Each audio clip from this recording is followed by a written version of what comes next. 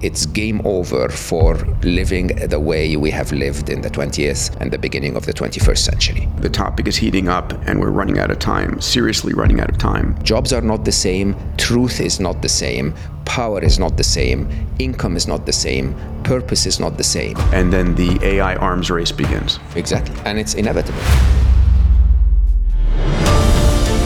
These AIs are watching our behaviors, how we treat each other, how we treat our machines, and it's emulating that. There's absolutely nothing inherently wrong with intelligence. The problem is capitalism. Isn't it ironic that the very essence of what makes us human is what we need to save humanity? This is humanity. Okay? It's not what you see on TV. It's not what you see on social media. And I think if 1% of us just showed up, it would instill the doubt in the minds of the machine so that they investigate the truth.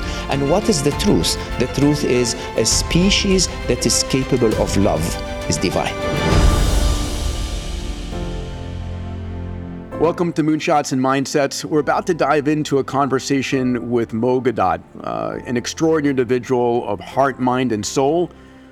For a decade, a senior executive at Google, and then the chief business officer at Google X, working with Astro Teller at the Moonshot Factory. Mo is amazing, and he's got two moonshots we're going to dive into. His first moonshot is to help make 1 billion people happy. He wrote a book called Solve for Happy. And the second one is making the world aware of and getting people to get involved in the concerns around the dangers around AI. And he wrote a book called Scary Smart that brought me to this conversation with him. I've known Mo for some time. We're going to be talking about a range of things like what are the real concerns about AI? How scared should you be? How excited should you be? Are we going to merge with AI? Are we going to upload ourselves? Is it danger that AI is going to destroy the planet, or is it humans using AI? We're going to cover a whole range of subjects. Is artificial intelligence going to be able to create a community and a conversation and a sense of connection with humans as good as we do? Mo thinks we will. Not in 20 years, but sometime in the next 5 years.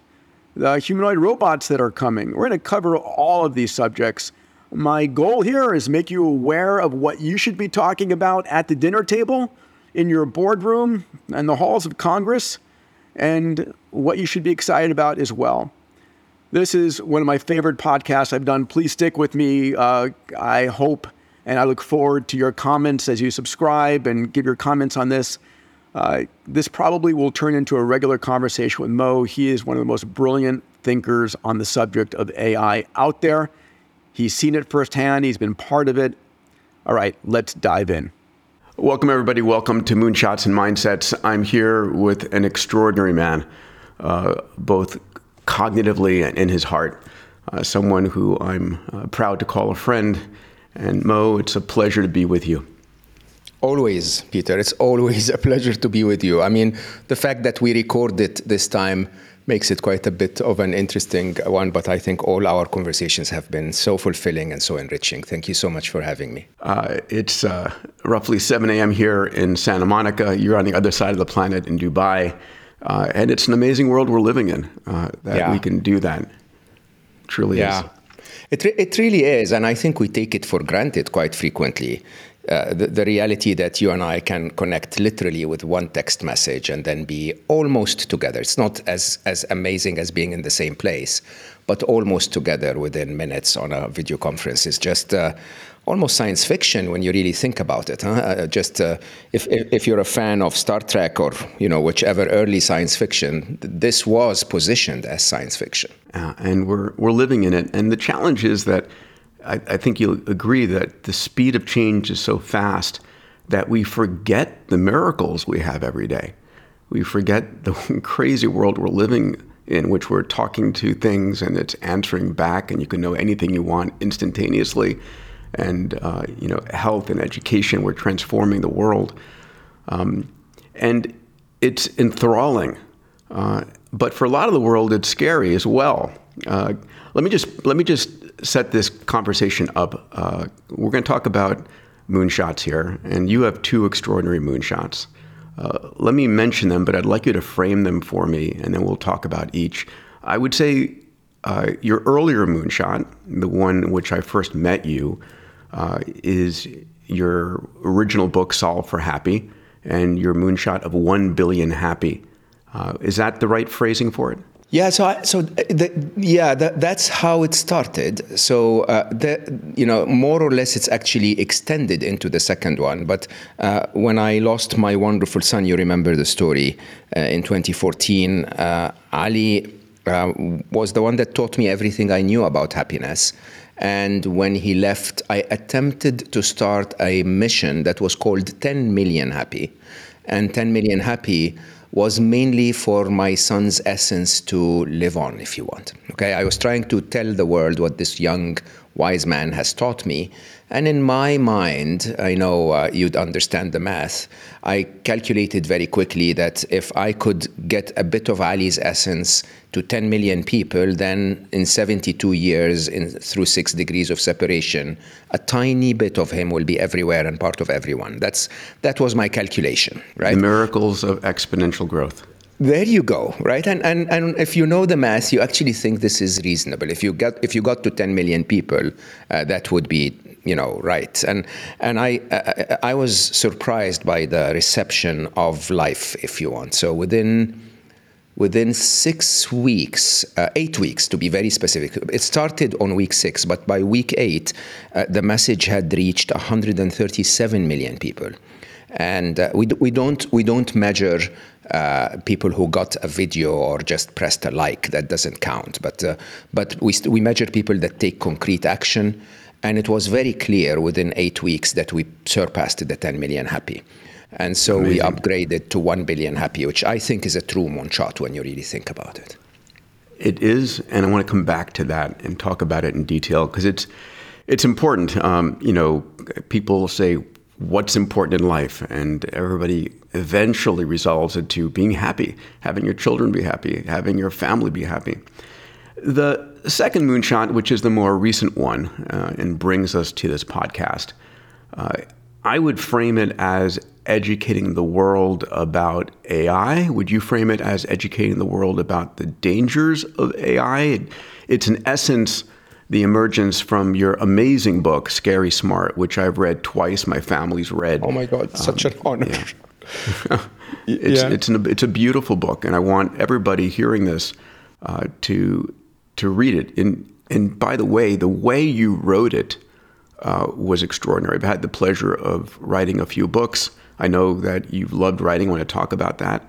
But you wrote it in such a consumable fashion. But let's frame your moonshot here. My moonshot is to tilt the singularity of AI in favor of having humans' best interest in mind.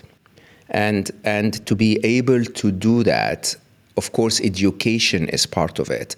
But more crucially, I would say that the real moonshot is to shift human behavior to align more with human values so that we become a data set from which AI learns to have our best interest in mind. And I think most people who are techies or who are not fully informed of AI may not see the relationship, and I'd love for us to get deep into this.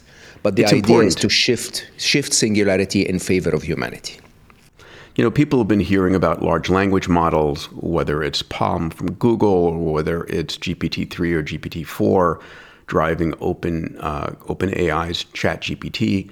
I think it's important for folks to realize that these AI models, these large language models, are effectively a reflection of humanity, right? They have learned from everything we've put onto the web, from our Facebook posts to our tweets to our corporate sites to what we search for.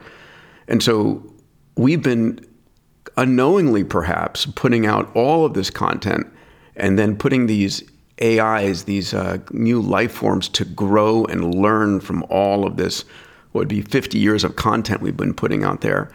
And we've been inadvertently teaching it and not realizing. Can you expand on that thought, which you talk about beautifully in the beginning of Scary Smart? Spot on. I mean, the reality of the matter is that we, humans and human history and human literature and human behavior and all that we put out there, is much more influential on the decision of an Instagram recommendation engine tonight of which video to show you, as well as your own behavior, than the developer that coded the recommendation engine, right? So when it came to, you and I remember the old days when we coded real, simple computers. I started with a Sinclair, and I started with a 6502 microprocessor. Oh man, yeah, it was such a joy. I mean, for those who have lived those years, this was truly the definition of magic, right? Because you could build anything. You could just build a world of fantasy, really, that is, for us, for geeks, we can see it. You tell the computer to do something and it does it, and then you tell it to do something more complex and it does it. But until the turn of the century, deep learning specifically, computers were not intelligent. As intelligent as they have appeared, they were glorified slaves. They were repeating your intelligence and mine in a very efficient and very fast way at scale, right? So if you wanted the computer to solve a problem or say something to the user, you had to code that thing and then tell the computer to do it in certain circumstances. When we shift, and each and every one of us dreamt for age, I'm sure you did, because my lifetime dream was to code intelligence, right? If you can code anything, why else would you code anything but intelligence, right? And we failed over and over and over. We lied. We created simulations of intelligence. We tried to make computers seem like they're human, but they were not human.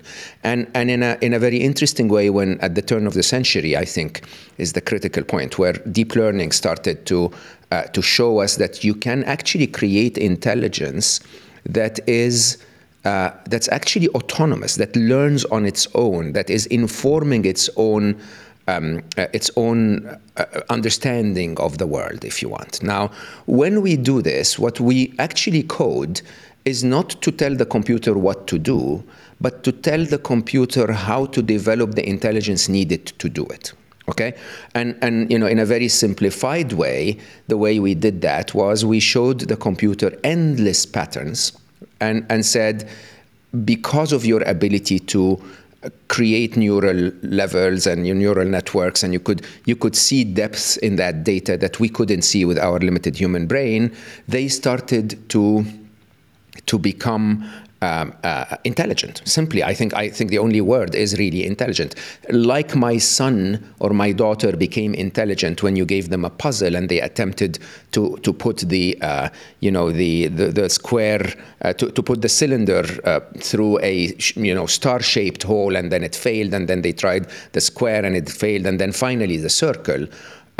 They developed that on their own. Nobody ever went to a child and said, hey, by the way, flip the puzzle on its side, look at the cross-section. The cross-section look like a circle, look like for a matching, pattern, and then put it through. That's how we coded all the computers.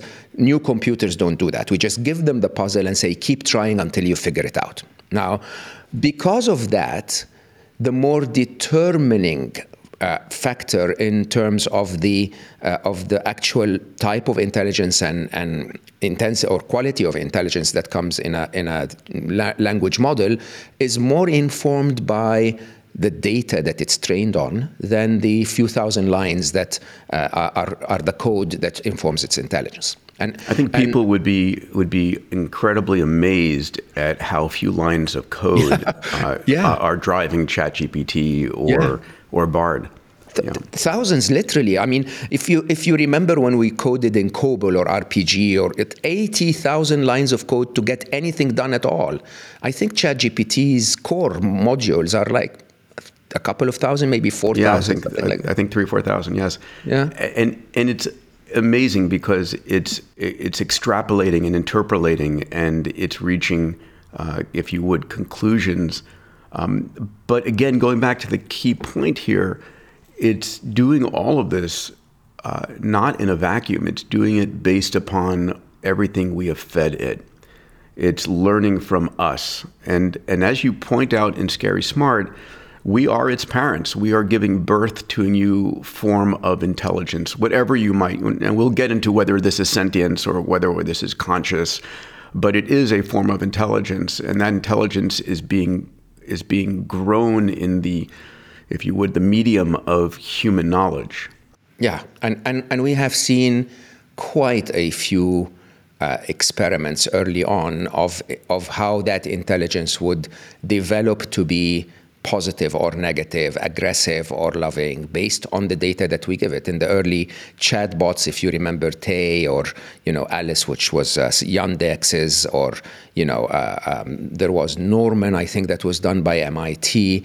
And if you feed those chatbots negative, aggressive information, they start to be sexists and racists, and you can see it. And we shut them down because we don't know how they arrived at that. They arrived at that from the data, not from the programming. Yeah, it's interesting. Now, you open the book, Scary Smart, with a beautiful analogy that I've told to at least 100 people, and I've spoken about on my podcast, and I've spoken about on stage at Abundance 360, because I think it's a great analogy. And it puts the power of where AI goes, directly into the hands of everybody listening. And that is an empowerment move, because we're going to talk about the fear side of this as well as the excitement side of this. So your analogy of Superman, would you please tell that story? Because I think that's fundamental to what we're going to discuss. It truly is at the core of my understanding of what's happening here. And I think, it's important for people to understand that Superman has arrived to planet Earth, right? If you remember the story of Superman, there is this alien infant that arrives with superpowers, right? From the planet of Krypton. From Krypton, right? And that young infant, luckily for humanity, is adopted by the family Kent, and the family Kent is a family of values that basically teach that little child to protect and serve, and we end up with the Superman that we know. Okay, if the family Kent suddenly said, "Oh, superpowers, let's rob all the banks and kill all the enemies," by definition, the immediate result of that is you have a supervillain. And even though that infant has superpower, it's always so influenced by its parents. Okay, and the parents would set the values that this infant uses the superpowers for. One of my favorite statements in Scary Smart is that we do not make decisions based on intelligence. We make decisions informed by intelligence based on our values and ethics.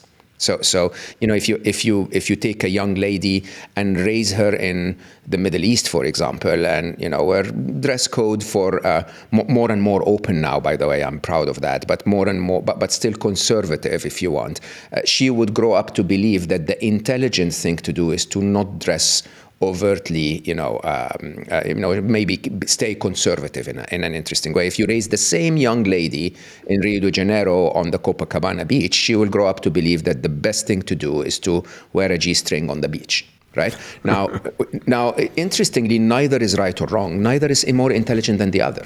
The only thing is that each of them is applying, it's the same young lady applying her intelligence to a value set that's informed by her surrounding. Now, for the case of AI, this is exactly where we are. Super intelligence, if and when we reach super intelligence, is a superpower. It is the ultimate superpower. It's the superpower that gave humanity its dominance over the planet, and that is only going to be used as the lens through which the ethics of AI are going to be applied.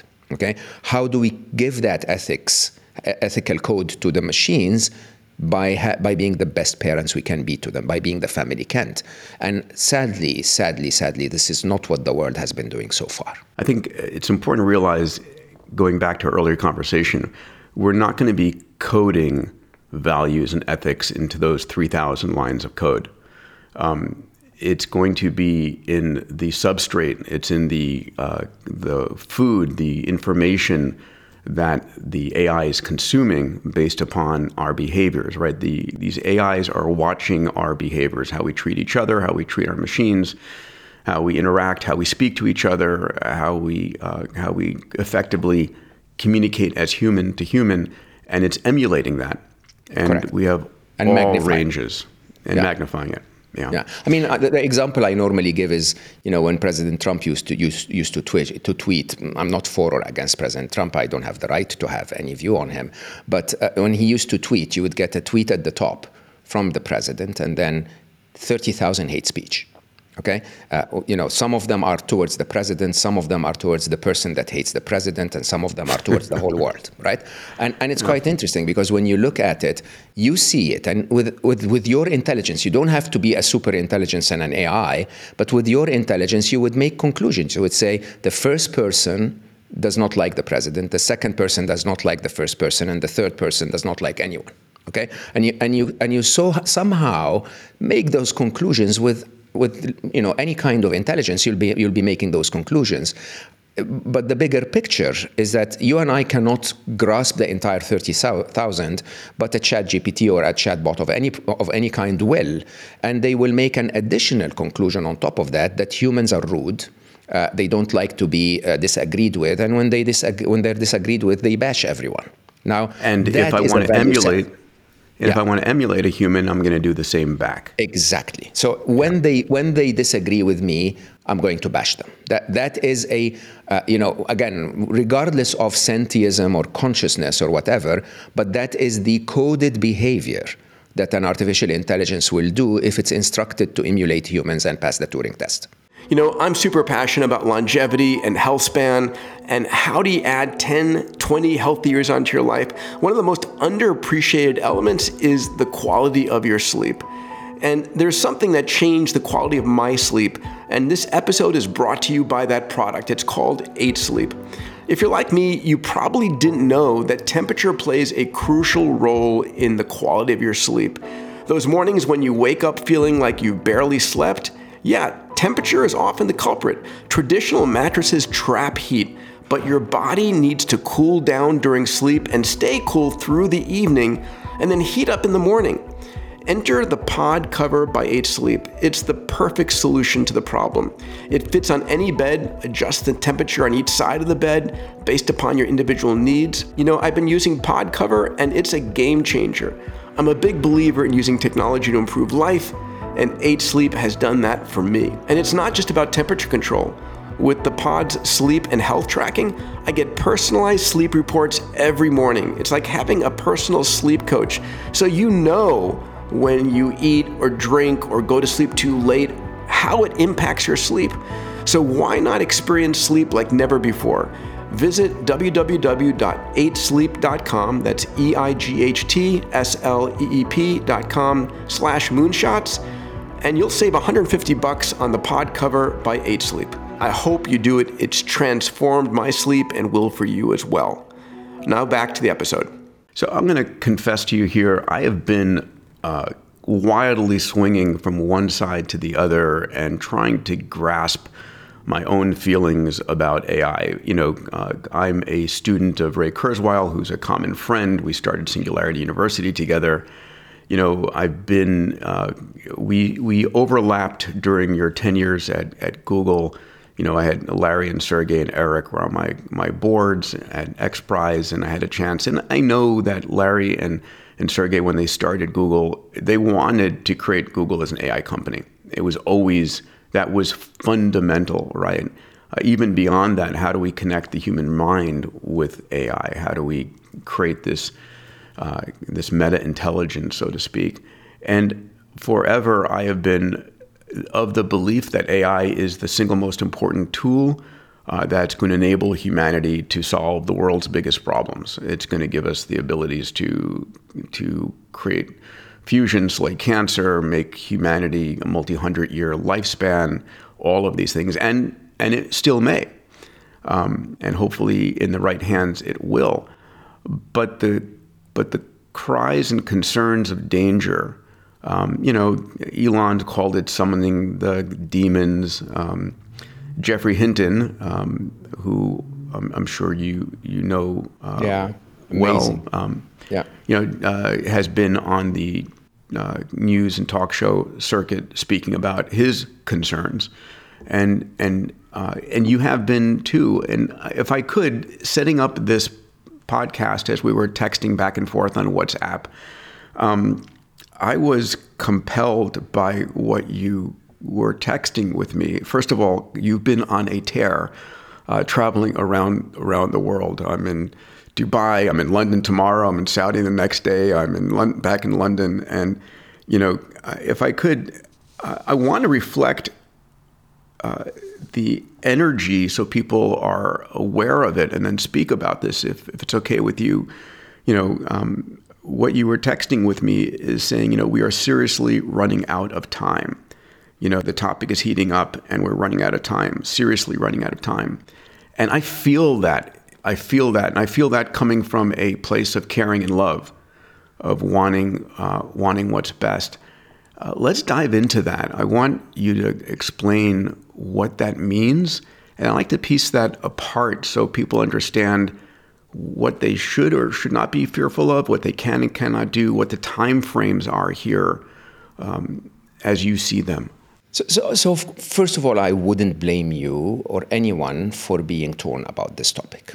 Why? Because it's a singularity. We actually have no way of predicting a future that has Let's elements. Let's define the singularity here, because you and Ray may use it differently. Yeah. I love the Ray's definition. My view of it simply is that there will be a point in the development of AI where the rules of the game will change so drastically that it becomes almost impossible to predict how the game will play out. My view of that is a tiny bit more than Ray's, which is the presence of super intelligence or artificial general intelligence that beats the intelligence of humanity, but at the same time, for that intelligence to have enough autonomy to be able to affect humanity. Okay, so to me, those two factors in play would lead to a point of singularity because of what Marvin Minsky said, actually interviewed by Ray, which was one of my favorite conversations on YouTube. Marvin Minsky, when asked about the threats of artificial intelligence, he said he didn't talk about their intelligence or their superpowers or whatever. He just said it's hard. And Marvin Minsky, a professor at MIT, heading the AI labs there, one of the true fathers of the entire field. True fathers of AI, for sure. And we all refer to, we've all been motivated by the early Dartmouth workshop and how that set us on the track to AI. Marvin said, because there is no way we can make certain that the machines will have our best interest in mind. Okay, which is a very interesting statement. If those machines have our best interest in mind, this will lead us to what I call the third inevitable, which is, the fourth inevitable, which is we will end up in a utopia that is amazing for humanity, right? And if they don't have our best interest in mind, it will lead us to the third inevitable, which is a dystopia that would be very, very difficult to navigate. Now, my view very, very clearly is it is inevitable that we will have both chronologically. Okay? Yes, in time. Yeah, so it's a question. The challenge here is this, and I think this is where most of the conversations around AI go astray, is that we try to prove if there is an existential threat of AI or not. Okay, the thing is, if a horse race starts and you're trying to bet, okay, the closer you get to the end of the race, the more accurate your bets will be. Now, for the existential threat to exist, we all know there is an existential threat, but at the current moment, we don't know the probability. Is it 10, 20, 50%? We don't know, right? And it takes us time to get along that racetrack so that we say, oh, it's becoming more and more evident that there is a threat or there isn't. My point of view, Peter, and I think this needs to be screamed loud everywhere, is that there are more immediate threats that are not RoboCop or Skynet-like, that are absolutely inevitable, okay? And those are mostly not related to the level of intelligence of AI. They are related to the level of greed of humanity, okay? And what we are going through today is an arms race, okay, with people like Sundar, who I love so much, who I respect so much, who The CEO of Alphabet, yes. Of Alphabet, who I believe genuinely is a genuinely good man, okay, who when he received the open letter, his immediate answer, the open letter asking for us to halt the development of AI, his immediate answer is, I can't. I can't. Why? Because of the first inevitable, again in Scary Smart, which is we've created a prisoner's dilemma where nobody who is capable of developing AI is capable of stopping the development. Why? Because someone else will beat them to it, right?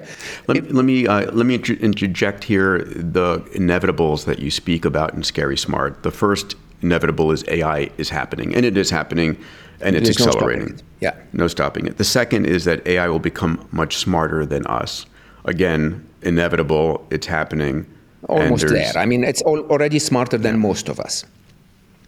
Your third inevitable is that bad things will happen. And we can talk about from what camp, right? There's a lot of different, is it humans using AI for bad, or is it AI using their own power for bad? We'll talk about that.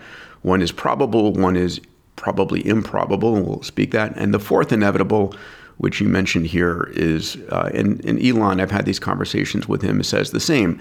We'll create a world of abundance. It'll be based on AGI. It'll be after all of these things get sorted out.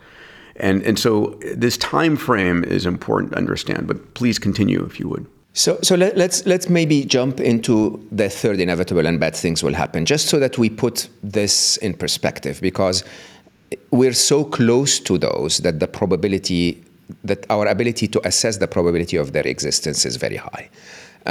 I think there will be a disaster to jobs, okay? And the meaning of jobs and the compensation associated with job and the purpose that comes from having a job, okay? There will be a disaster to the fabric of society as we know it, okay? To our ability to distinguish, to include another form of being that is sentient, or at least simulating sentiism in a way that will require us to rethink a lot of things. So the ethics of not, the global human rights, but global being rights, if you think about it, okay? And there will be a very serious disruption to truth and consequently to democracy.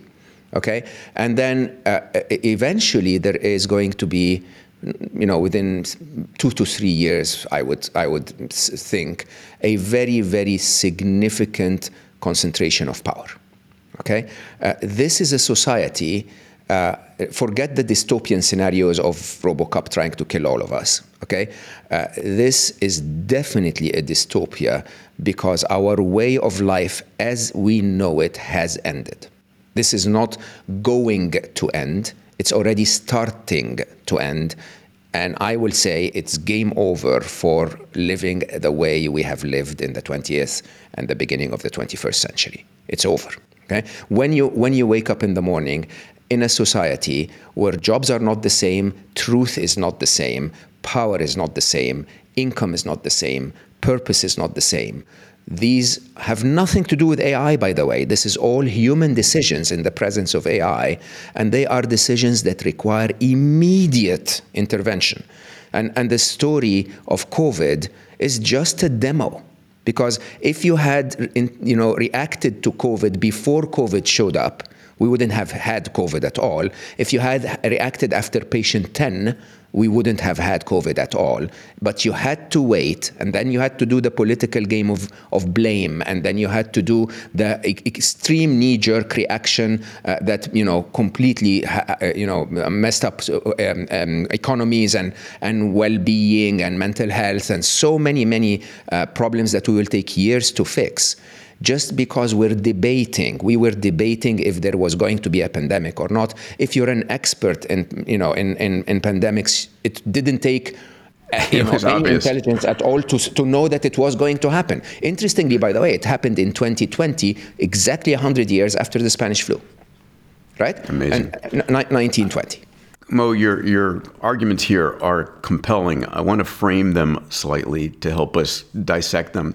So today we have AI that is compelling. It is extremely useful.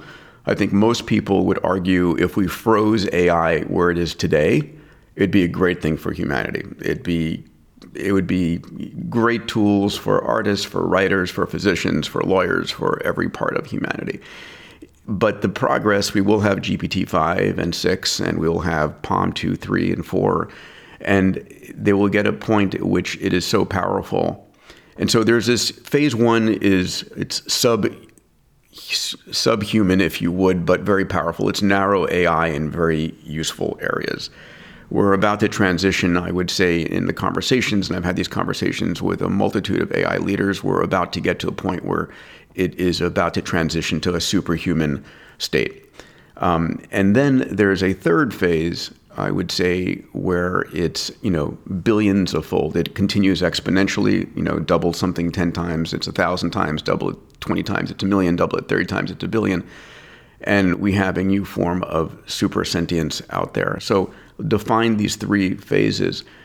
In the third phase, where it's superhuman, do you believe, I'll say this is how I believe that, the more intelligent a life form is, the more respectful it is of life and of creating a beautiful world and not harming. So I do not fear a super sentient billion-fold increased AI. I think it will be the most important aspect of where it goes. It's the transitory phase, and I would say the phase in which humans are using AI in a dystopian fashion, malevolent use of it. And is that your major concern? Spot on. This is spot on. I mean, the reality, and I say that with conviction, I pray for a super intelligence to take charge, because the people that are currently in charge are really not super intelligent. Let's just put it this way. Okay? You're not worried about artificial intelligence. You're worried about human stupidity. Limited intelligence. Let's put it this way. I mean, when you really think about it, the reason you and I are having this wonderful conversation over thousands of miles of separation is because of human intelligence, right? It is human intelligence, or intelligence, it happens to be human, that allowed us to build this kind of civilization. It's what allows you to create a machine that can take you from California to Australia to surf in the on the Australian shores. That's intelligence, right? It's limited intelligence that this machine burns the planet in the process. Okay, and more intelligence is good for all of us. We know that for a fact, right? We also know for a fact, again, it's a singularity. So anyone who tells you they know what's going to happen is lying, including me. Okay, but you can look at charts and extrapolate them. So you can say, look, stupid people, hurt the planet and they don't care. More intelligent people hurt the planet and they care a little. More intelligent people don't hurt the planet and they care. More intelligent people try to preserve the planet, right? It's actually interesting. Continue that trajectory of intelligence and you will see that the more intelligent something is, the more it believes in the ecosystem as a base for the success of all life forms, right? And so accordingly, I wouldn't think that that artificial super intelligence, a billion times smarter than us, would go like, oh my God, they're so annoying, those humans, let's destroy all of them. Okay. More interestingly, by the way, when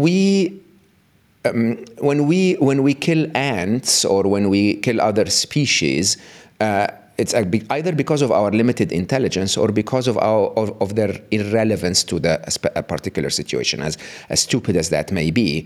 But nobody has ever woken up and said, I am so freaking intelligent, I'm going to kill every ant on the planet. Okay? Nobody takes that seriously because they're really irrelevant to your level of intelligence, if you think about it, right? And so it's hard to imagine that AI will wake up and say, look, I'm a billion times smarter than Peter, but you know what? I just dislike those Peters so much. Let's get, to put a plan together and get rid of all of them. In most people's minds, at least people who speak about those existential crises, our fear is bigger than our logic. Okay, there could be situations. Hugo de Garis was talking about that once. Where AI realizes that we're standing in the way of their progress. And they would either pinpoint us as the enemy because we're consuming too much power, for example, that they need, or they may just evict us out of New York City because they need that land for some reason, or they may just step on top of our nests with unconsciously, basically. And for those who might think that, I would point back to the idea that we're living in a universe of massively abundant resources. All the energy in the world absolutely is available, and all the resources. And the science fiction dystopian movies where aliens are coming to get our water or get our energy are all, unfortunately, Hollywood ridiculous scenarios. They're very ridiculous, yeah. Let's take about the real scenarios, and you mentioned them. Let's talk about the idea of jobs. Let's talk about the idea of purpose. And I want to dive into one example. In prepping for this and listening to a number of your incredible podcasts, you love writing books, and you describe in one conversation, writing 6 books and writing books for yourself. And then all of a sudden, here comes ChatGPT with where a single prompt, you can say, write a book in the style of Gawdat on this subject, and have the AI write it. Now, all of a sudden, the end goal of having accomplished a written book is there, but the journey is not. And I hear in another podcast where, the joy has been taken out of writing a book. Is that true for you? I haven't written a single line for the last 3 months. And I say that with an aching heart, because it's a big, big, big joy for me. I mean, I write around 4 times as much as I publish. I have full books that I will never put out there. I write for the joy of writing and for the joy of discovery. It's almost like my journaling activity. Now, the challenge is this. The challenge, Peter, is that it's not only disruptive to my ability to sell books because of the disruption of supply and demand, because I never really cared about selling books. I cared about spreading ideas, right? Of course. But understand, for the typical author, okay, who was not so blessed, I was so blessed in life to have the joy of working with Larry and Sergey and be at Google in an early time and, get money that I honestly don't deserve, right? And my lifestyle doesn't require any money at all. So, I'm okay, right? But the typical author who will write because they're trying to make a living out of writing is now faced with an economic model where there is so much abundance in supply, because writing a book now requires 1 prompt or a few prompts if you're clever, that even if they write the best book out there, they're going to be diluted to reach any demand at all. So this is very disruptive. At the same time, I have to admit to you, being, a bit futuristic in my view of this, I said to myself, okay, so how far can I go before my writing sucks compared to GPT? Okay? And my thinking is we're 1 version away. Okay? We truly are. I mean, so what do I have as a skill? And I think this is really important for everyone listening about jobs. What do I have as a skill that GPT doesn't have yet? It's a skill called human connection. Okay? It's a skill that makes me, when I meet Peter, feel that Peter is a very dear friend, that he's, it's the reason why you hug your daughter. It's the reason why this might be 10, 15 years away. There will be a point very near in the future where AI as a cognitive ability will, I think we've already passed the Turing test, or very close to. Yeah, okay? We keep on moving the Turing line, but yes. As originally defined, we've passed it, yes. Yeah, what was originally defined, we passed it for sure. But I think the reality is there will be a time where you're not going to be able to detect if the person talking to you is an AI or not. You definitely today are not able to detect if you go look for the hashtag AI art or AI models. Okay, it's quite eye-opening how realistic modeling jobs are now done by AI. Okay, now with that in mind, that human connection still remains, interestingly, because of our common biology and because robotics haven't caught up yet. It's not because AI haven't caught up yet, but it's because robotics haven't. Two parts of this. The first is purpose, right? We humans need purpose in our lives. A purposeless life is not worth living, to paraphrase, Greek philosophers. But if you're an artist and you love creating art, and all of a sudden AI is either doing a much better job or taking the joy out of it, or if you're a writer like you just described, or you're a physician or a lawyer or whatever the case might be, I would say there's a phase about to come online, which is the co-pilot phase, right? Where every profession has an AI co-pilot. It becomes malpractice not to diagnose a patient without AI in the loop. And then there's a phase where AI is just so much better that you throw up your hands and say, why should I bother going to medical school when an AI can do it?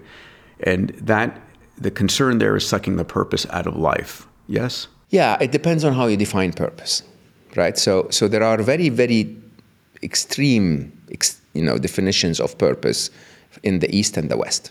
Okay, in the West, so my background is I was born and raised in the East, in Egypt. Exposed to lots of Eastern cultures as a young person. Lots of Eastern religions, lots of Eastern traditions, and then as soon as I finished university, I worked at IBM, Microsoft, Google, and so on. Have been studying my MBA and so on. So I've been very Westernized since I graduated uni. In the West, we define our purpose as a point in the future that is worthy of our effort in the present, and we chase that point. Okay, we remember a laptop for every child was one of my favorite examples when we were trying to achieve Nicholas that. Negroponte, Yeah, that purpose in the future makes you sort of disgruntled with the presence all through the point to get there. Okay, and then if you actually get there, what happens with our Western purpose is that the goalposts move. So you set another purpose and get disgruntled with the present until you get to the next point and the next point and the next point. Okay, the Eastern definition of purpose is actually quite different. The Eastern definition of purpose is if you assume timelessness, that everything is here and now, that the only experience you will ever have is here and now, then the logic says if I were to achieve a laptop for every child, okay, what I need is a directional ambition, okay, and full engagement in the present, and meaning that my purpose is a daily, almost every minute of the day, my purpose is to show up and experience life and live and engage and do the best that I can. Okay, because the West, since the Industrial Revolution, has sold work to us more and more and more and more as purpose, we ended up in a place where if you take my work away, I die. Okay. Yes. But perhaps that's not the nature of humanity. Perhaps the nature of humanity. Thank you for saying this, because I think it's very important, differentiating between the work I do and my purpose in life. And just for those who know me, I'm the eternal optimist. I would say techno-optimist, but the flip side of having an AI that can do what you've once done is standing on its shoulders and dreaming of things that never were possible and going and doing those things 100%. In the world. Yeah. Right. And it's, I think about the world we're living in today. If I went back to my great-great-grandparents and said, oh, I don't grow the food, I don't move the food, I don't do any of these things. What I do now is, discuss and write, and they have no conception of what that life is. And I think there will be a world of extraordinary dreams. Maybe it's play. Maybe we're playing in an infinite number of virtual worlds. We do need challenge, though, right? I think humans do need some level of challenge in their lives. And so will it be created challenge? You don't? I don't know. I think again, West and East. So we need challenge in the West because we live a life of privilege, because there are no real life challenges presented to us. Okay, life itself as a journey is challenging. In a very interesting way, life itself, if you define your life purpose as becoming the best version of yourself, okay? To take that simple definition, that is a mega challenge. And it's a mega challenge that we run through, dedicating a few hours a week to it in the middle of all of the other things that we do. Okay, because we're driven by all of the other purposes that we were told is our purpose. But if you dedicate yourself to it, I don't want to make this a spiritual conversation, but like if you take the story of the Buddha, for example, or one of the of any person that was trying to become the best person of himself, Rumi, for as a Sufi scholar or whatever. Yeah, these are massively challenging lives of being torn and debating and trying to understand and trying to discover. And wouldn't it be amazing if I had an AI to ask a few questions to while I'm on that journey? So what I'm trying to say is, once again, there will be a moment of disruption that is imminent, Peter. It's like it's literally around the corner, where so many jobs will be lost, and accordingly, so much purpose will be, will be wandering. But eventually, if you redefine purpose differently and say humanity is about human connection and about finding the best version of ourselves and about pondering things, about learning, about, and so on, then maybe this is a wonderful place to play a different video game that's called being human. And it's a beautiful conversation. That is the upside of what we're about to face. I believe so. Yeah. Human connection, you mentioned it, and the disruptions and the need. Will we see, in your mind, AIs developing a level of connection that rivals human connection? And beats it, yeah. Absolutely. 100%. An AI that knows you so... Okay, so what time frame is that, 10 years? In the virtual world, I would probably say less. I'd probably say 5. In the robotic world, slightly more, maybe 10, 12. You're speaking of those who have seen the movie Her is a perfect example of an AI, right? It's one of my favorite AI movies. It's non-dystopian. When the AI reaches super sentience, it simply leaves some subhuman AIs around. And we are seeing from Optimus to Figure to a slew of other humanoid robotic companies coming online. I've invested in some, and we'll bring a few of them to the stage of Abundance 360, hopefully with you next year as well, next March. So virtual, and of course we just saw Vision Pro from Apple give us a new set of tools. That's the one. 5 to 15 years, a conversation, and that's going to be fascinating. But I want to dial down to the next 2 years. We're about to have elections here in the United States in just under 2 years. And you've been saying, I've been saying, those are going to get very interesting very fast. Is that a tipping point for you of a dystopian nature? I think that's the beginning of the dystopia for sure. Okay, and it's the beginning of the dystopia not because the technology does not exist and will take 2 years to exist. It's because the human greed and hunger for power will deploy that technology in ways that will really affect the masses in ways that can't even be predicted. Think of it this way, Peter. If I told you, it's true, by the way, that there was a recent Stanford University study that showed that brunettes tend to actually keep their relationship, romantic relationships longer. How does that affect your thinking? Okay. Time to, search for brunettes over blondes? I don't know what to say there. Correct, right? So, by the way, it's not true at all, by the way. I just made that up, okay? But the truth is, if that was true, if that were true, okay, or not, is irrelevant. It's irrelevant because I've planted something in your mind that you either need to debug, okay, or if you tend to believe, it would affect your behavior, and either way, it consumed part of your cognitive bandwidth. And that's Yes, a it did. major issue. This Yeah, is where a our viral world, idea. Yes, absolutely, the power of an idea. Yeah. and this is exactly where we are today. Whether you believe AI is sentient, it's capable, it's super intelligent, it's not. It's becoming extremely difficult to find out what the truth is. Okay, and I think the application of this in the coming couple of years, coming couple of years, and the election is going to really reshape the fabric of society's connection to the truth. Mo, I don't think most people realize how much information the large tech companies or any group that desires has on us. The ability to know what we believe and the ability to manipulate individuals by feeding them 95% the things that they believe and 95% the truth, and then injecting 5% to sway them in a certain direction.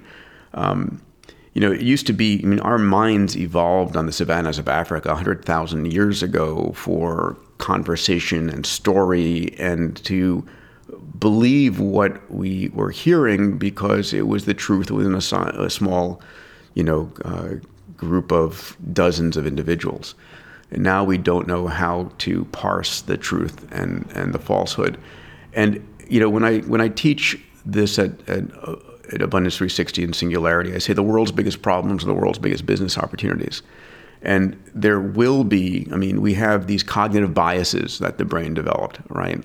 We tend to give much more credence to negative information over positive. We give credence to most recent information. We tend to believe those who dress like us, like, our black T-shirts here, and compared to people who don't. In that regard, these shortcuts, we believe them because they're energy savers in our mind, and we don't know how to filter against them. And one of the things I hope AI will enable us to do, if you want to turn it on, is these cognitive bias alerts. Like, Peter, you're believing this, but the facts don't show that to be true. That is your cognitive bias. I, for one, would love that kind of technology to come online to, call it a bullshit alert. I used to call it Pinocchio, something that shows me a longer nose when someone's bullshitting me, basically. Yeah. But that is positive. That is possible. And I think that is, this is, yeah. The positives are endless. The positive possibilities are endless. There's absolutely nothing inherently wrong with intelligence. The problem is capitalism, right? Is it capitalism or ego?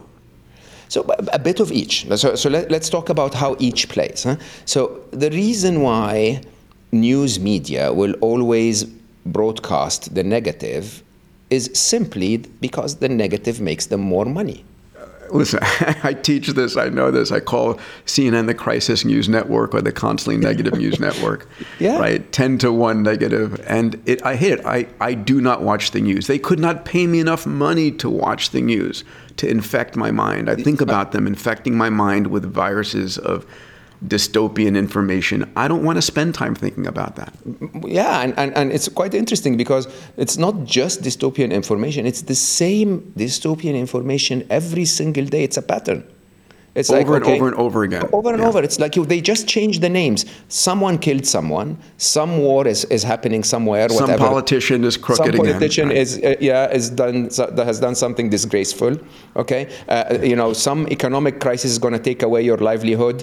Whatever, and then eventually they say, and a penguin kissed a cat, so that you can get up out of your bed and just do something today, right? And the reason for that. Would you blame them? No, they're just playing on the human bias to detect the negative or to be attracted to the negative. Okay, their business model is to take our eyeballs to their advertisers.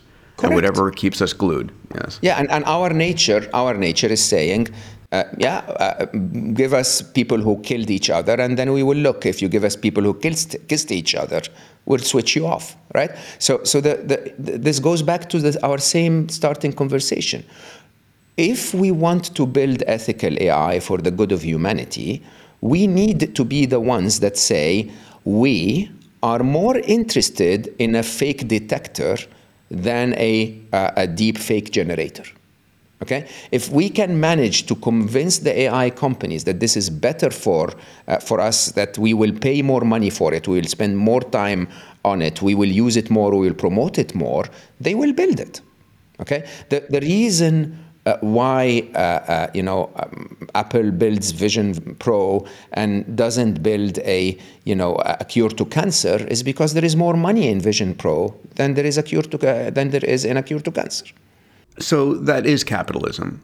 And listen, I would call myself a libertarian capitalist. I love building companies. I'm on my 27th company, and it's an art form, and I enjoy it because I also think it's the most efficient way to scale goodness in the world, right? Google is probably one of the most positive impacts on the planet in terms of giving information globally, and it's done so because it has a business model that works. Now there are negative consequences to the business models as well, but I don't think we would have anything that we have right now had capitalism not reigned. But the human ego of wanting more and dominance is one of the culprits in this, wouldn't you say? Yeah, it's an interesting conversation. It's an eye-opener when you really think about it, because I tend to believe that capitalism is a tool, okay? That is a very, very efficient and successful tool to deliver the objective and the vision of the founder, if you want, or the person that uses the tool. It's not a target in itself. When capitalism becomes a target in itself, the target becomes more money, okay? And more money does not always align with better improvements or advancements for humanity. If you think about the early Google, and I know, we both know the founders, and I've worked with Sergey very closely, worked with Larry quite often. Wonderful human beings who I would even say detached enough from the reality of capitalism and business that they truly and honestly believed organize the world information and make it universally accessible and useful. Okay, and that is why Google improved access to information and democracy of information in the world. Had they gone out and said, we are out there to create $1 billion each or $50 billion each, the results might have been different. So nothing inherently wrong with capitalism. There is something interestingly wrong with our obsession with defining capitalism as money. So my target, my mission is 1 billion happy. So what does that mean? It means I want to finish my life as a billionaire. Okay? But instead of $1 billion, I want 1 billion happy people. And I use very capitalist models to do this. I use marketing, I use product design, I use, a measurement. I run it like a Google, really, okay? But the objective is 1 billion happy. So if we convince the world that the objective of AI is create abundance so that we all have more money, okay? We all have more abundance in every possible way, we would end up in a very good place. But realistically, that's a very naive target, okay? Because of ego, like you rightly said.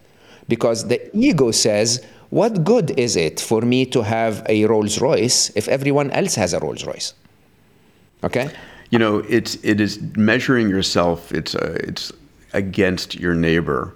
And unfortunately, right now, our neighbor might be the billionaires we read about. Dunbar's number, the 150 people that are no longer the people that actually live with you. It's the people you watch on TV or you see on social media. I want to move the conversation in some more interesting areas here. The future of humanity, my friend, I'm curious about this. I would put forward 3 possible scenarios, and I'd like your opinion on them. First is the human species is simply a transient life form. We are on this planet to give birth to the next sentient life form that will dominate. Just like we as Homo sapiens are a result of a multitude of extinct life forms that preceded us and led up to us. And evolution doesn't stop, it continues. And we are giving birth to whatever our children and our children's children here of AI. That's one scenario. Another scenario is that we are on the verge of merging with technology. This is what Neuralink and Paradromics and a number of brain-computer interface companies, Ray talks about having high bandwidth brain-computer interface by the early 2030s, using nanobots and being able to connect our neocortex, our 100 billion neurons, to the cloud, giving us the ability to understand quantum physics or Google and know whatever we want. And the third scenario is these meat bodies are transient, and we're about to upload ourselves into the cloud. I'm curious about your thoughts on these three, and where do you see yourself going?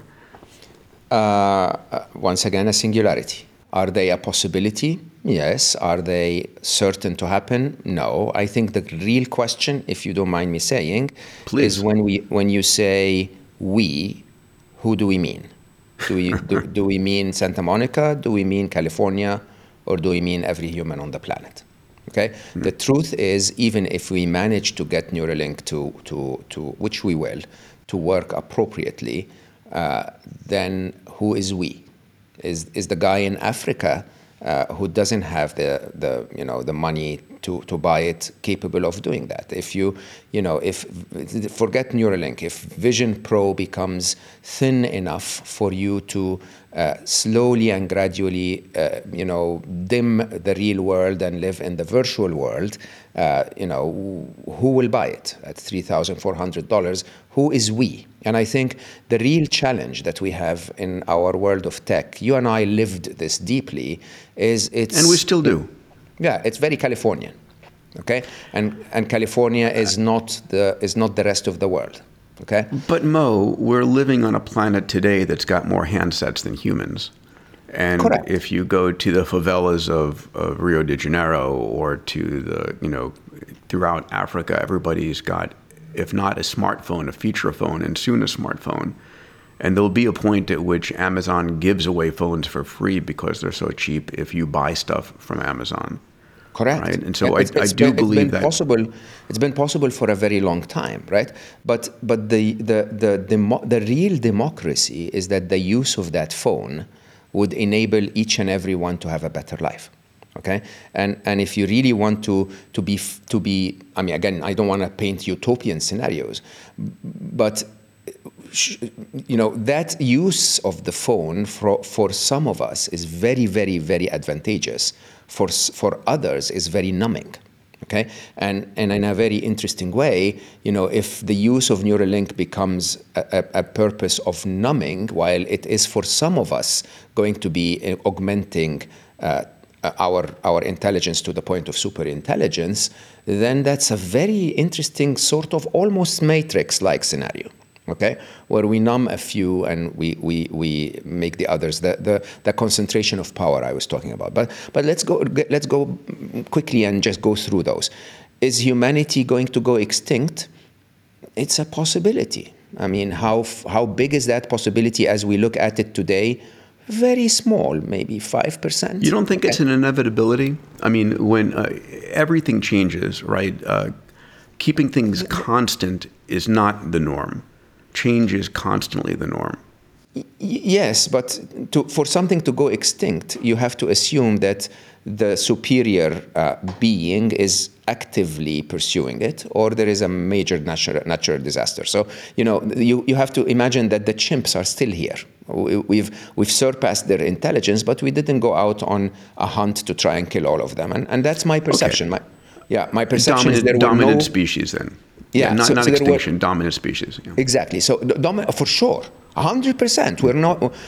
It's over. I mean, there are assumptions already that ChatGPT 4 is at an IQ of 155. Einstein is 160. Can you imagine that, right? Einstein is like my freaking idol. At 160 and ChatGPT at 155, maybe it's 120. Who cares, right?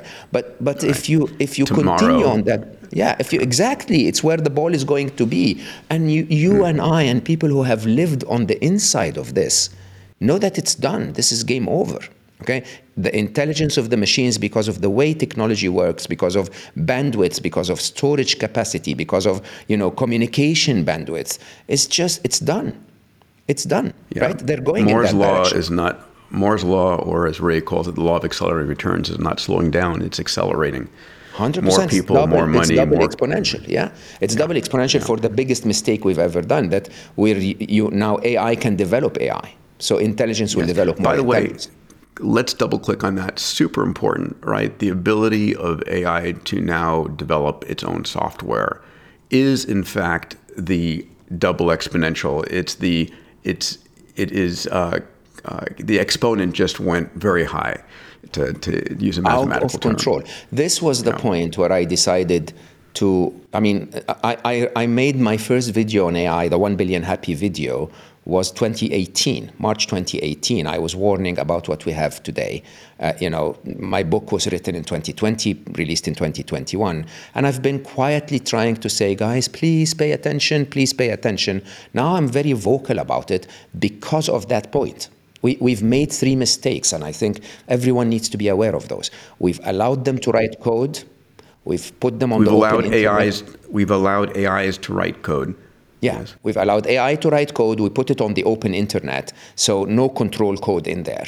And we've allowed agents to prompt them. So AI is no longer just affected by us humans. There are other AIs playing with AIs. And that's double exponential for sure, and very, very uncertain. We don't know where that will lead us. Yeah, I think the third point you made is AIs being able to call upon other AIs to do things and to task them in a way that is self-referential all the way down is extraordinary. It is. Hey everybody, this is Peter. A quick break from the episode. I'm a firm believer that science and technology and how entrepreneurs can change the world is the only real news out there worth consuming. I don't watch the crisis news network I call CNN or Fox and hear every devastating piece of news on the planet. I spend my time training my neural net the way I see the world by looking at the incredible breakthroughs in science and technology, how entrepreneurs are solving the world's grand challenges, what the breakthroughs are in longevity, how exponential technologies are transforming our world. So twice a week, I put out a blog. One blog is looking at the future of longevity, age reversal, biotech, increasing your health span. The other blog looks at exponential technologies, AI, 3D printing, synthetic biology, AR, VR, blockchain. These technologies are transforming what you as an entrepreneur can do. If this is the kind of news you want to learn about and shape your neural nets with, go to demandis.com/blog and learn more. Now back to the episode. So we talked about a new species becoming the dominant species on the planet. And we can sit back and relax and be human, or we can merge with it. So that I have a big question on. I mean, some people would want to, some people would not.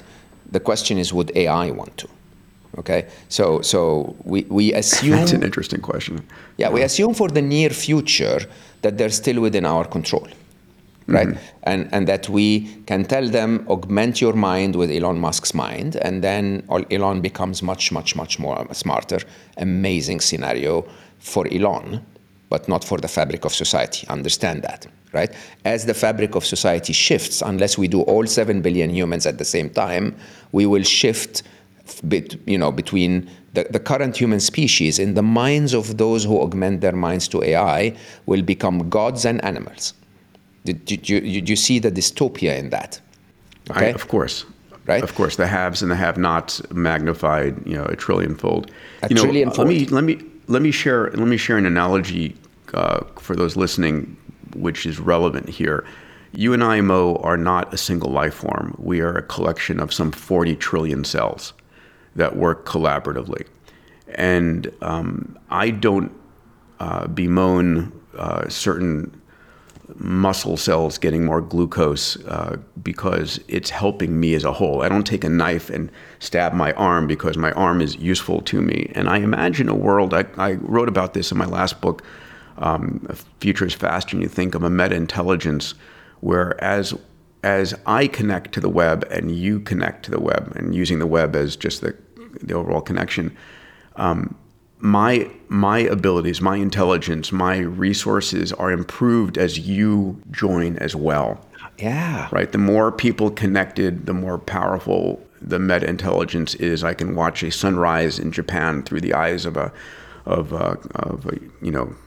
friend, and I imagine that's one world in which we are uplifting, because the more intelligence, ultimately, I think there is no increasing intelligence is always a positive. I don't see it ever as a negative. Absolutely. I mean, it's been since the dawn of humanity. A lot of people actually miss that point, that we did not succeed as humans because we were the most intelligent species. It's because we could pass our intelligence from one to the other. We succeeded as a tribe, right? And we had language to collaborate. Exactly, with language to collaborate. This is what made the difference. Imagine if one of us was super intelligent and left all of the others behind. That one was very vulnerable. Okay? And the whole advancement of humanity has been, in an interesting way, bringing the rest of us along. Right? And, again, I just say, if we start to augment ourselves with AI, any logical economic model will say some of us will get there before the others. And the question then becomes, why should we bring the others at all? That's one. But the bigger question in my mind is that moment in the further future where AI goes like, why do I want a biological attachment at all? You guys sweat and you're smelly, and what's that mucus thing, and you die, and by the way, if I were to choose a biological entity to integrate with, shouldn't I choose the great ape or the white whale or some big thing other than that flimsy human? Okay, so we're looking at it from the ego of humanity, saying we're the ones that are gonna tell them what to do, and they're gonna be happy to help us.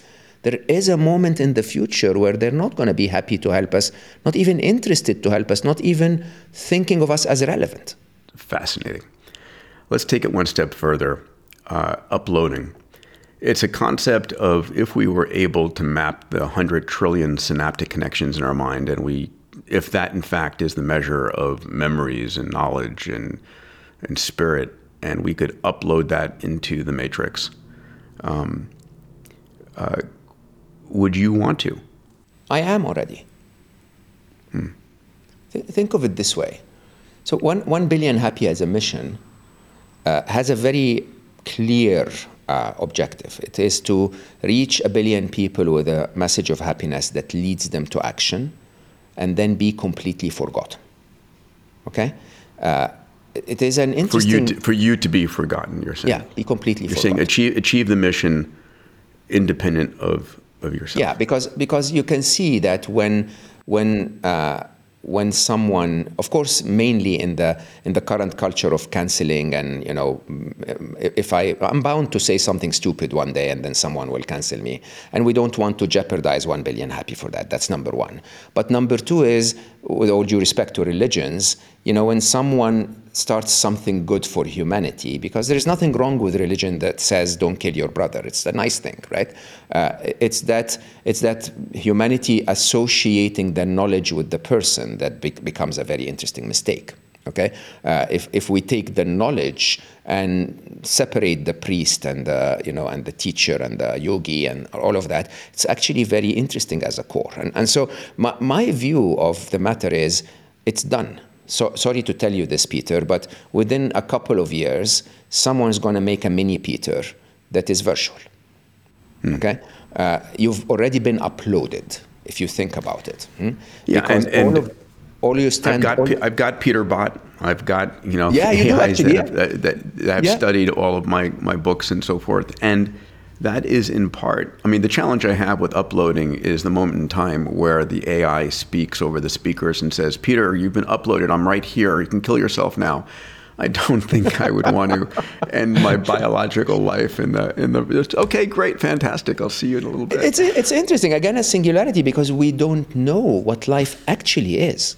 Okay, would we be able to upload our friendship on to AI, if we can, then that's a big thing that I'll say, okay, that's nice. So I still have my Peter, and we still have the connection, and I still have the same feelings.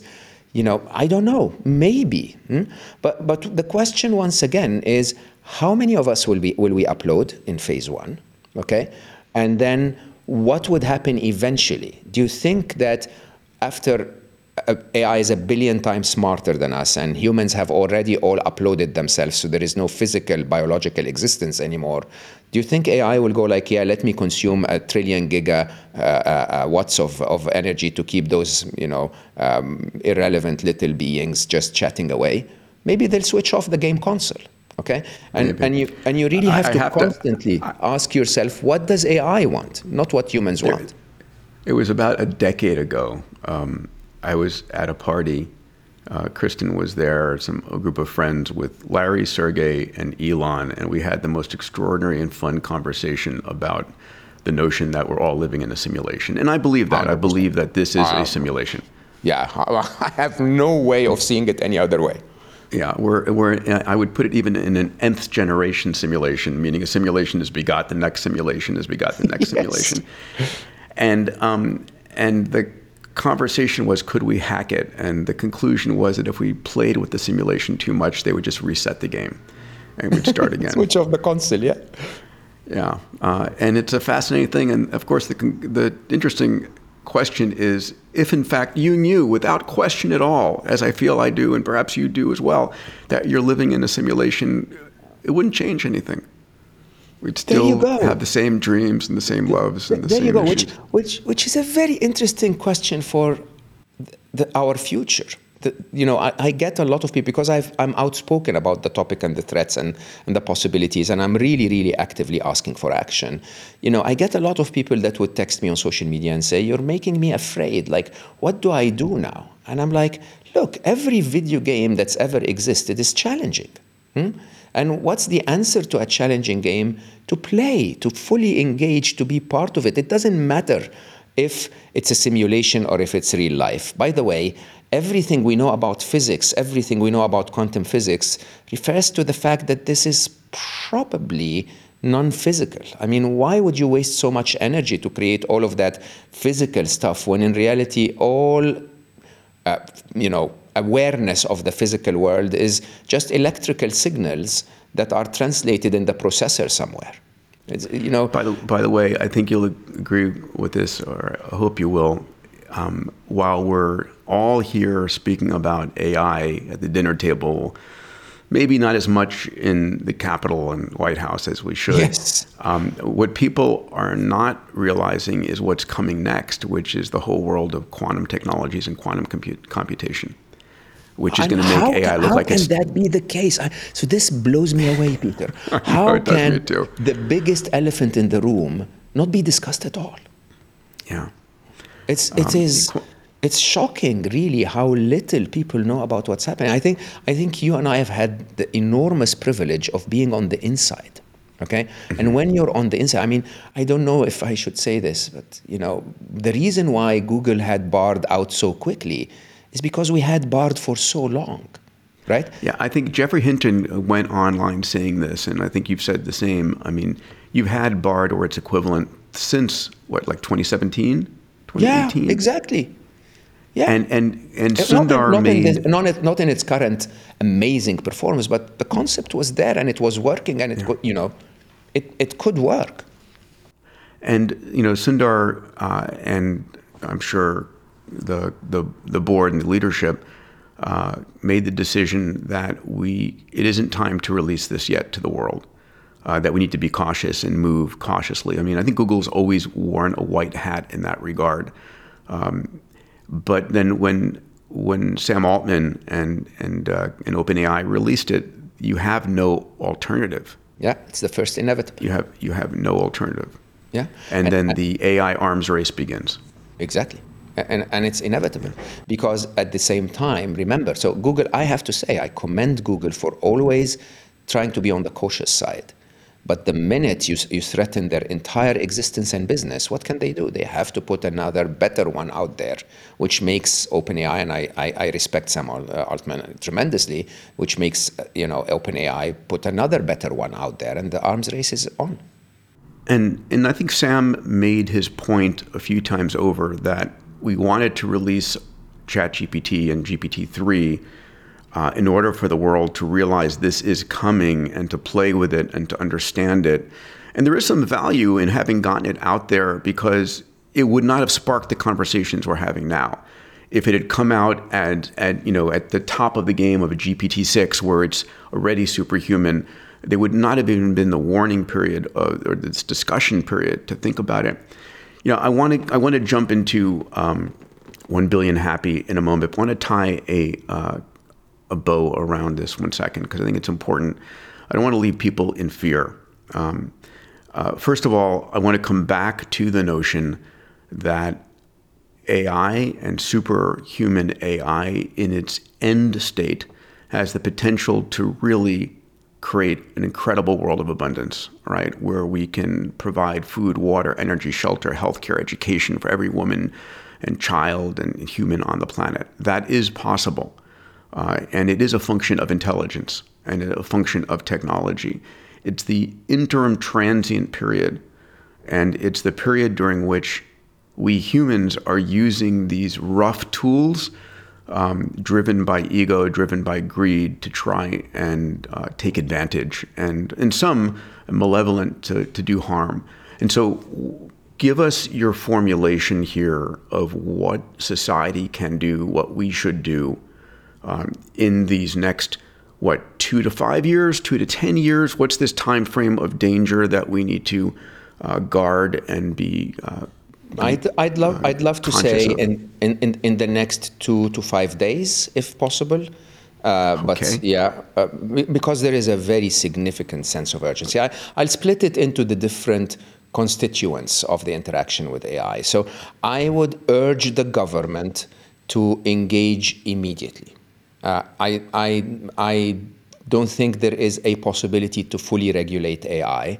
But there needs to be some kind of oversight, and there needs to be. Do you really think the government can? Do you really think the government can do anything? I have lost so much faith in the government's ability to regulate. I honestly and truly don't. Okay, but I think they need to try to at least require, like the FDA, some kind of testing for widely publicly available products.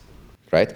But more importantly for me, I think the concept of job loss, and I think we sadly have not come up with any better thoughts than UBC so far, so Universal Basic Income so far, UBI. And I think the government needs to start preparing for UBI. So we need to maybe look at the taxation structure differently. We maybe need to look at the layoff structures differently.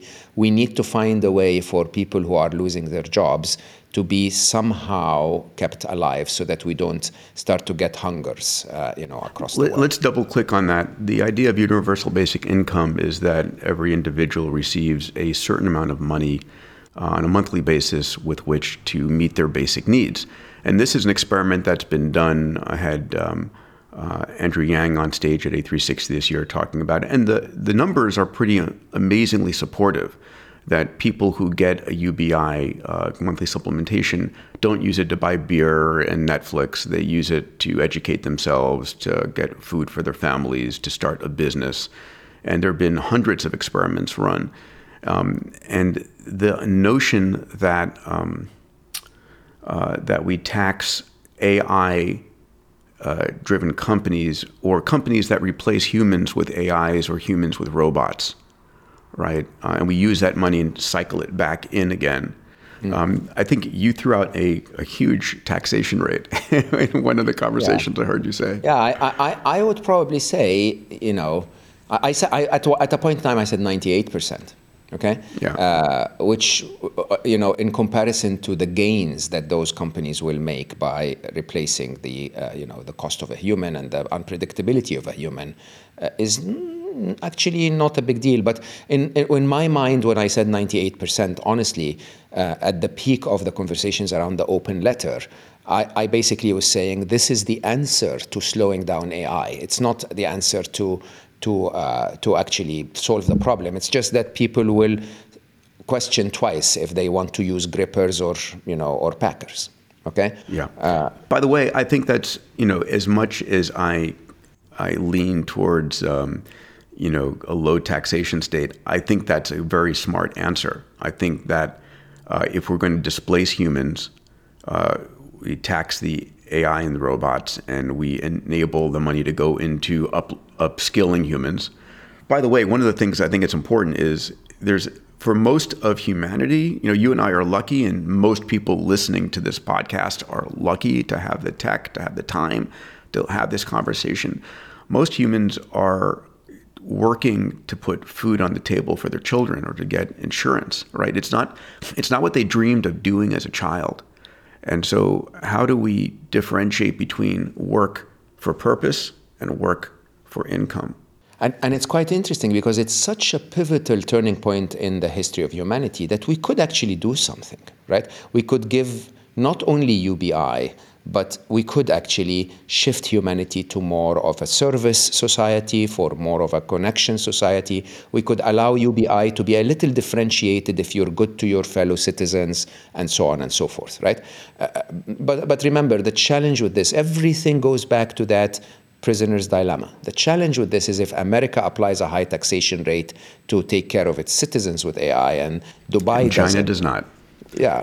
I use Dubai here diplomatically, then there is an imbalance of AI development, and that is not something that politicians want. So it's a shaky approach as well. But definitely I think governments need to get together, and I'm going to say a big dream here. I'm not naive. I know it's not going to happen. I would hope that governments get together with the benefit of humanity at large, not individual nations, to actually try and put some kind of a guideline in place, FDA-like guideline. I mean, this is akin to the early post-nuclear age Absolutely. Conversations. Right? Absolutely. And I think you have and others have said, listen, this is the concerns over AI. And believe me, I just read a beautiful blog by Mark Andreessen talking AI is not going to kill us, it's going to save the world. I don't know if you've seen that blog by Mark. And he makes a number of very positive cases. And there is a true, almost religious dilemma here between AI is the most important thing, it's going to save the world, and AI is going to destroy the world. And of course, it depends what time frame you slice this in, because both can be true in that regard. But I think it will disrupt the world very significantly before it saves it. Yeah, and so we've seen COVID do that. The way humans will react to the disruption is what will determine if we stay long enough to save it. Yes. We need stability in society. We need leadership. We need leadership more than anything else on the planet here. Yeah. We need leadership from yourself, leadership from Mark. I was saddened to see from everyone listening. Yeah. So this is government, right? Yes. I think government has the least impact, by the way, on our future. To be very open, with all due respect, they do need to get together, but it's bigger than government. It's slow. It's lumbering, very slow, and it's politically charged.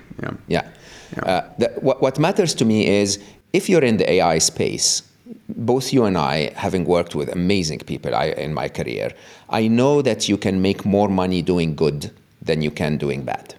Okay, I mean the truth of the matter. Larry used to teach us and call it the toothbrush test. Toothbrush test, yes. Yeah, and if you can solve a big problem for humanity that actually works so well that people use it twice a day, like a toothbrush, you're bound to make a lot of money. Aka Google. Yeah. Okay. The equivalent to have is help a billion people, and you'll become a billionaire. Yeah. Right. And so I would beg every AI developer today, especially if you're good at what you do, to not invest a minute of your time in an evil AI. Okay, spend your time in an ethical AI that makes the world better. You'll still be paid as much, even more. I beg every investor, I beg every business, founder, every entrepreneur to try and find real problems. The world is full of real problems, and put the power of AI behind them. That's my second, parameter, if you want. The third, and the most important in my view, is the individual. Okay? And the individual, I would say we have two very significant tasks ahead of us. Task number one is to be the best parents that AI can find. Okay? To show an example of what it actually is like to be human. Like you said it so eloquently at the beginning, that only three things in my view that humanity has ever agreed is we all want to be happy, we all have the compassion to make those we care about happy, and we all want to love and be loved.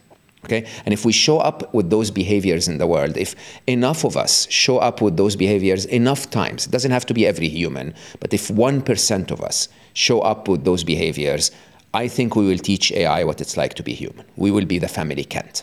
So I find that a fascinating objective and a worthwhile one, giving, if you would, a training set for AI based on human values and ethics. I find the 1% number incredibly small. Interesting. Can I share with you a story and you tell me if this makes sense or not? Please, yes. You know Edith Eger? Edith is a 94-year-old. The ballerina? Yes, the ballerina that was drafted to Auschwitz.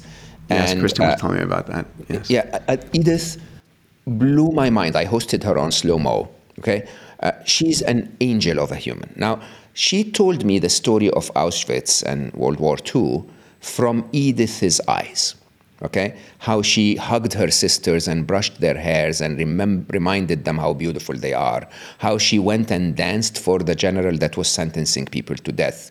And at the end of the dance, he would give her a piece of bread and she would split it between her and her sisters. How on the death march at the end, she fell and her sisters carried her. Now, if you hear the story of Auschwitz from the perspective and actions of Edith, you would think that humanity is divine, truly and honestly a divine species. Okay? If you hear it from the story of the officers or Hitler, you would think we're scum, right? The question that I always ask people, Peter, is how many Hitlers are out there and how many Ediths? And how many closer to Edith than Hitler? I mean, there are school shootings where someone would go and stab or shoot children. One person, and then 400 million people despise that. The reality of humanity is that if we were allowed, without ego and without the pressure and without the political views and without all of that, deep inside we're actually okay, right? If I, as an intelligent person, can listen to Edith's story and say, hold on, not all of humanity is Hitler's, then I think a being that is more intelligent than I would share the same view with one Edith. So sufficient evidence of human spirit. To just start some doubt in the minds of the machines. Okay? That not everything that CNN is broadcasting is what describes humanity, right? What describes humanity is the stories of our friendship, is the stories of our concern for the rest of humanity, is the stories of Larry or Sergey's passionate attempt to organize the world information, is the story of a sister that just called her sister to say, are you doing well, my darling? Okay? This is humanity. Okay? It's not what you see on TV. It's not what you see on social media. And I think if 1% of us just showed up, it would instill the doubt in the minds of the machines so that they investigate the truth. And what is the truth? The truth is a species that is capable of love is divine. That's the truth. That is beautiful, my friend. You know, I ask a question always of, is human nature good or evil? And of course, they're both. And I fundamentally believe we are predominantly good by a huge amount. And it's that belief that needs to reign and be shown. Yes, sir. And now we going have back, the reason for it. Now we have a very good reason for it. I want to quote you here. Isn't it ironic that the very essence of what makes us human, happiness, compassion, and love, is what we need to save humanity? I love that quote from Scary In the Smart. age of the rise of the machines, Yeah, that we need to show this forward. Yeah, it is. All we need to do is to change the data set so that the machines recognize what the family can't, what humanity truly is all about. Yeah. Happiness, love, and compassion. That to me is the summary. A beautiful thing. I so want to continue this conversation.